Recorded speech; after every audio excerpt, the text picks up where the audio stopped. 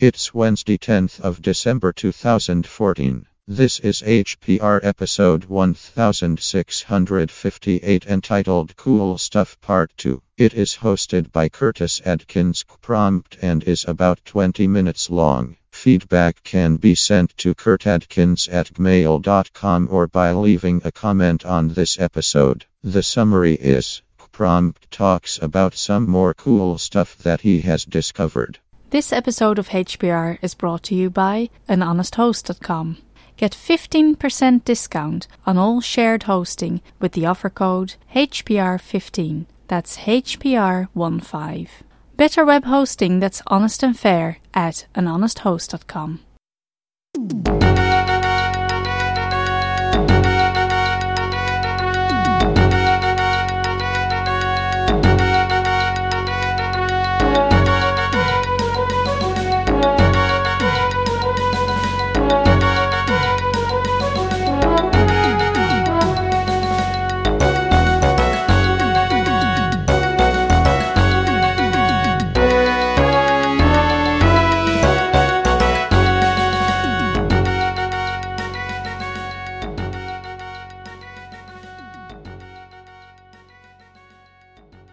Hey everyone, this is C-Prompt, North Carolina. Just wanted to pop back in and do a quick episode on some more cool stuff that I found. The first is a website, and it is called todayifoundout.com. This is something that I just love, these little tidbits, information and stuff. How things came about, why we do certain things, where this topic came up. This website is just nothing but that. Couple little examples, just on their featured listing that they have on their front page right now. They have why do people start smoking tobacco? Might be interested in that, don't know. Mailboxes and Postmaster General, kind of a little history about that kind of thing. How were kamikaze pilots chosen? Who was Humpty Dumpty? And that was actually kind of interesting. Who was Humpty Dumpty? Why don't birds' legs freeze? Might think about penguins getting their feet pretty chilly out there walking around on that snow. So the website is nothing but little tidbits of that. It's a one-page article for that topic. Very, very interesting. Lots of links. And follow-ups on that kind of little tidbits of information. And following up with that, the second thing would be the podcast companion to that website. They put out a weekly podcast. It's about maybe 15 minutes long, sometimes maybe a little less, a little bit more, but it's on a topic just like that. For the Thanksgiving in the U.S., we celebrate Thanksgiving, so there was an episode, the mini myths surrounding the Pilgrims and Thanksgiving. Very interesting. Some things that I didn't know about, that we often think of the Pilgrims and what happened during Thanksgiving didn't really happen. A couple of more episodes that just popped up. The police officers and the color blue. Police officers mostly wear blue. Kind of a little podcast on how that came about and why that is, that kind of thing. Another episode that just came out that was really interesting, the moon on the horizon.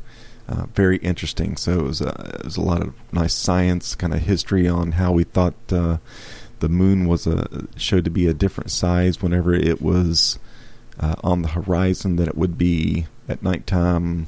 During night, it looks like it's a little bit smaller. It's higher up in the cloud, looks smaller. When it's down on the horizon, it looks like a big, huge moon. People always look at the big moon.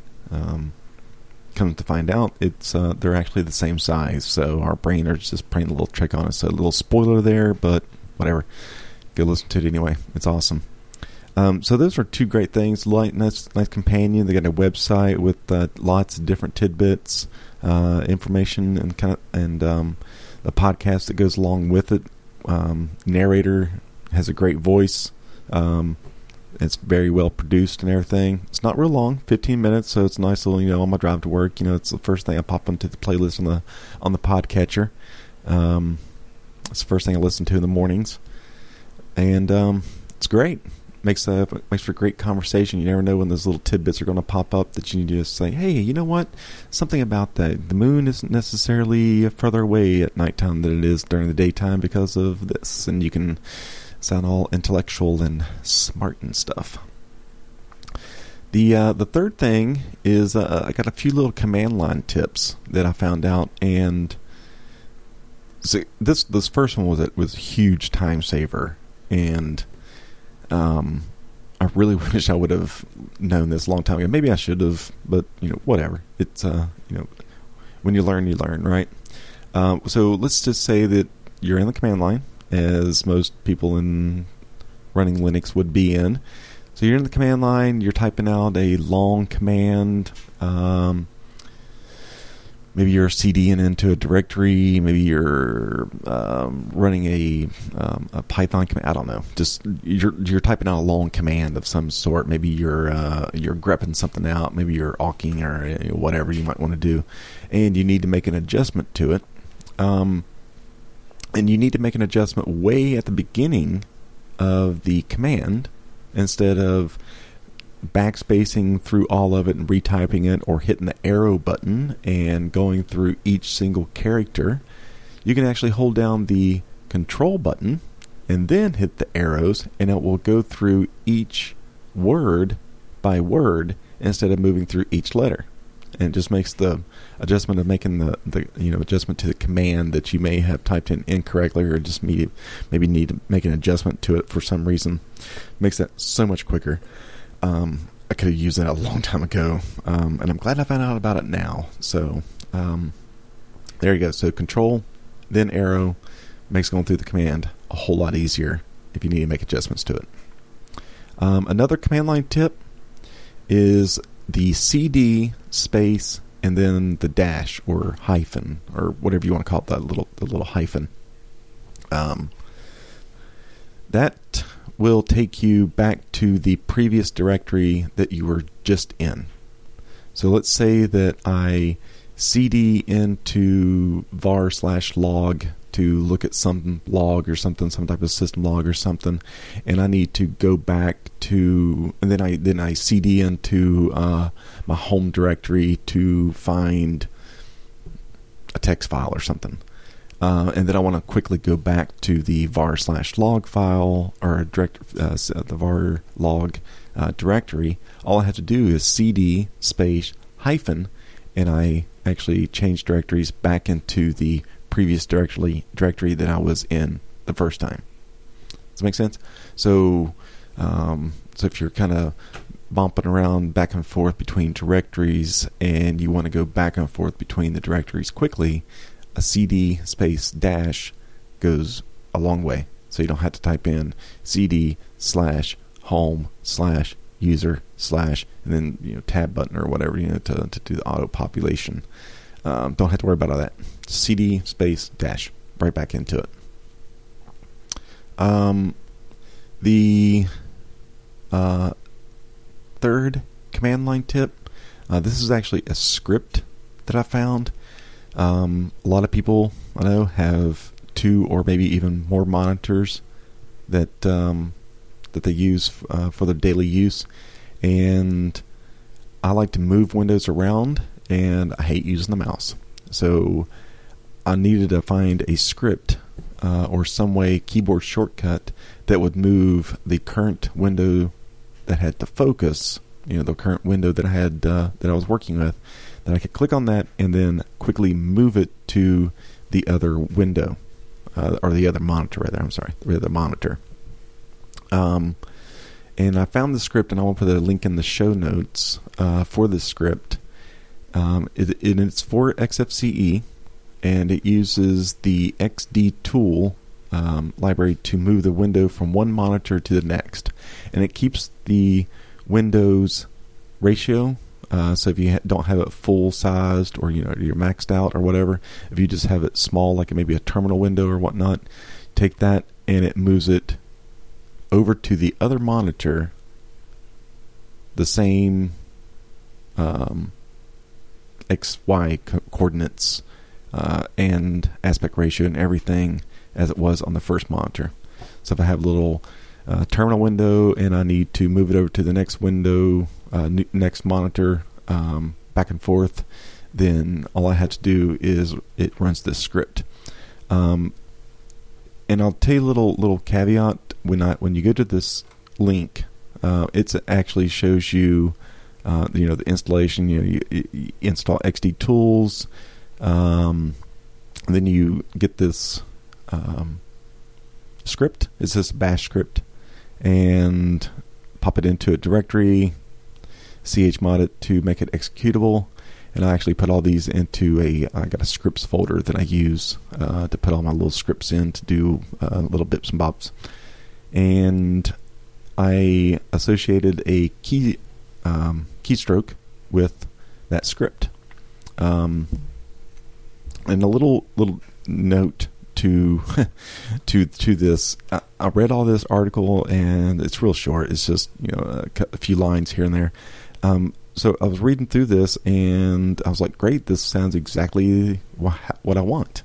But where is it? But if you scroll down toward the bottom of the page, there's a little button that has a paperclip, and it says move-to-next-monitor. Click that. That will download the bash file. Took me probably 10 minutes to figure that out. Maybe that's just me. Whatever. You don't have to go hunting for it. So download the script, take a look at it, see what it does. It's pretty simple, and there's not really too many lines to it. Like I said, it's great to just... I use it all the time. And I really miss it when I have to go to work and I have to use my Windows computer.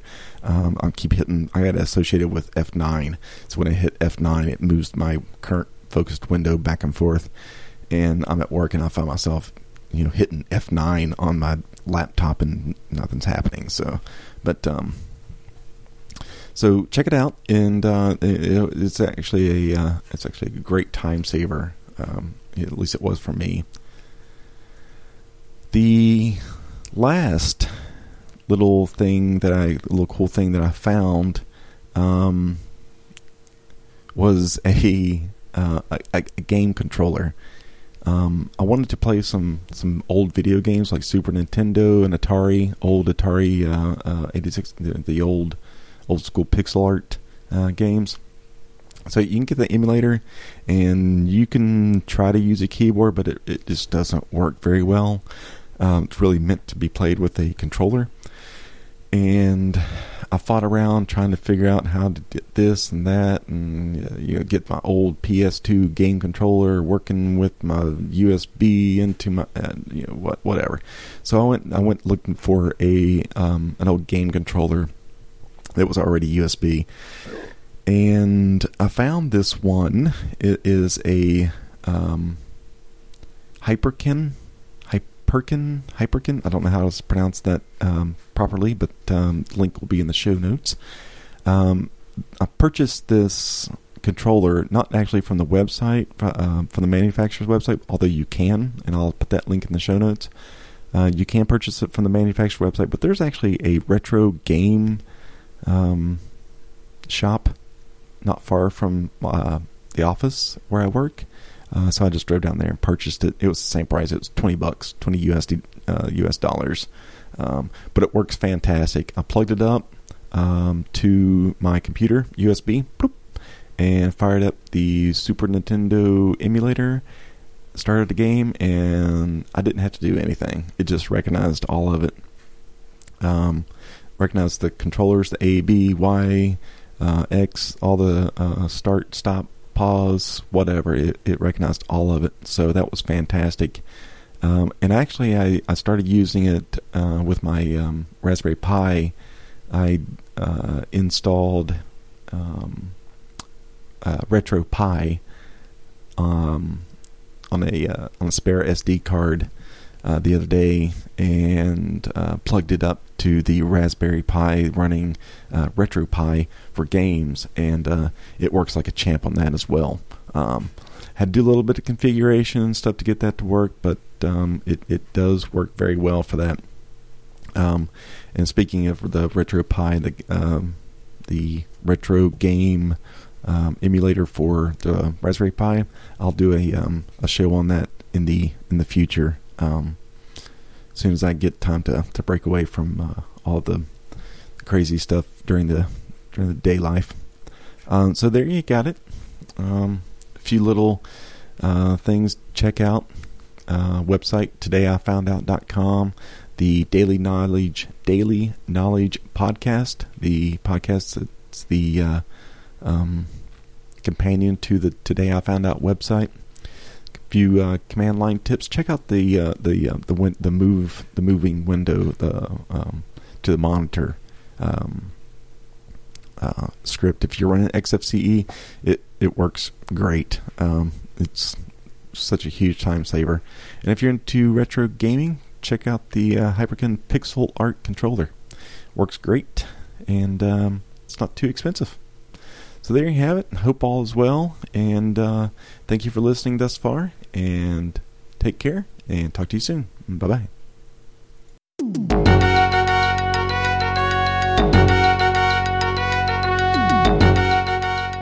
You've been listening to Hacker Public Radio at hackerpublicradio.org. We are a community podcast network that releases shows every weekday, Monday through Friday. Today's show, like all our shows, was contributed by an HPR listener like yourself. If you ever thought of recording a podcast, then click on our contribute link to find out how easy it really is. Hacker Public Radio was founded by the Digital Dog Pound and the Infonomicon Computer Club and is part of the binary revolution at binrev.com. If you have comments on today's show, please email the host directly, leave a comment on the website, or record a follow-up episode yourself. Unless otherwise stated, today's show is released under a Creative Commons Attribution Share Alike 3.0 license.